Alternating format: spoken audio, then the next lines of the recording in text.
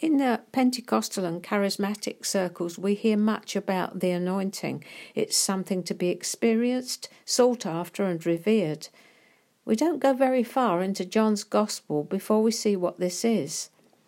The Son can do nothing of himself. The works I do are not mine, paraphrase. As we experience God, it will happen just as Jesus describes, all of you and none of me. The Son can do nothing of himself.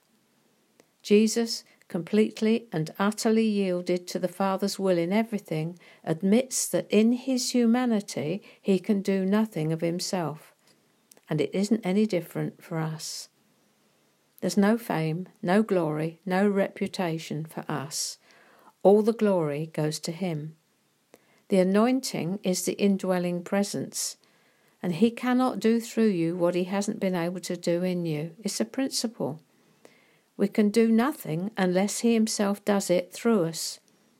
Vessels completely yielded to him, allowing his life to flow through us without let or hindrance. Doesn't compute to the natural mind. Helpless, useless, yielded, we wait. If he doesn't come and do it, it won't get done. It's not a pleasant experience. People are looking at you and to you, and nothing happens. Zilch, nada, nothing. Now would be a good time, Lord, dribbles off the end of your chin. The loss of our natural strength for self-life is a necessity, because the anointing carries with it the absolute lordship of Jesus Christ. In the words of John the Baptist, he must increase, I must decrease. Not just words, beloved. If you seek to experience God as he really, really is, it will be all him. Day by day his tender mercy, healing, helping, full and free, sweet and strong and so patient, brought me lower while I whispered, less of self and more of thee. That's a hymn written by a man called Thomas Monod. The way up is down.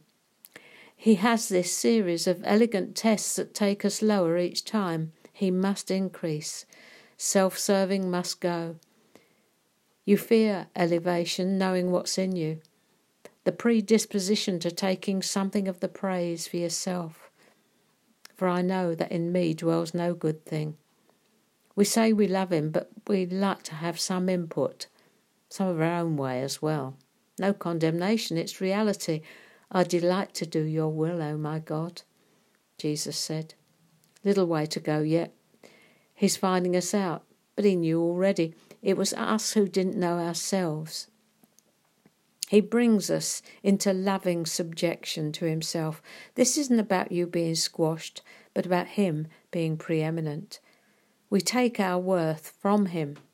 We come into everything he won on the cross by submission to the divine will, his lordship over us, letting him have the preeminence.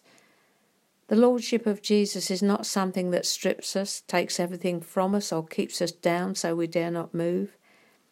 It frees us from the tyranny of the self-life. The lordship of the Spirit is to bring us into the fullness of his headship. Of his fullness we have all received. Trouble is, bottom line, it's not someone else's fullness we want, but ours. We want it ourselves. Come on, fess up, you want a feature. But the Holy Spirit cuts that ground from under our feet, saying, in him, my darling, in him dwells all the fullness of the Godhead bodily. Outside of that, zilch, nada, nothing. We can't actually move on until we see this. The altogether other than us way he is. His thoughts aren't ours. He's utterly different from us. You are from beneath, I am from above. That's the difference. This is where we collide with the divine purpose, and this is where we learn to yield, submit to the higher authority. The cross, is where his will and my will cross. Thy will be done. That will be it.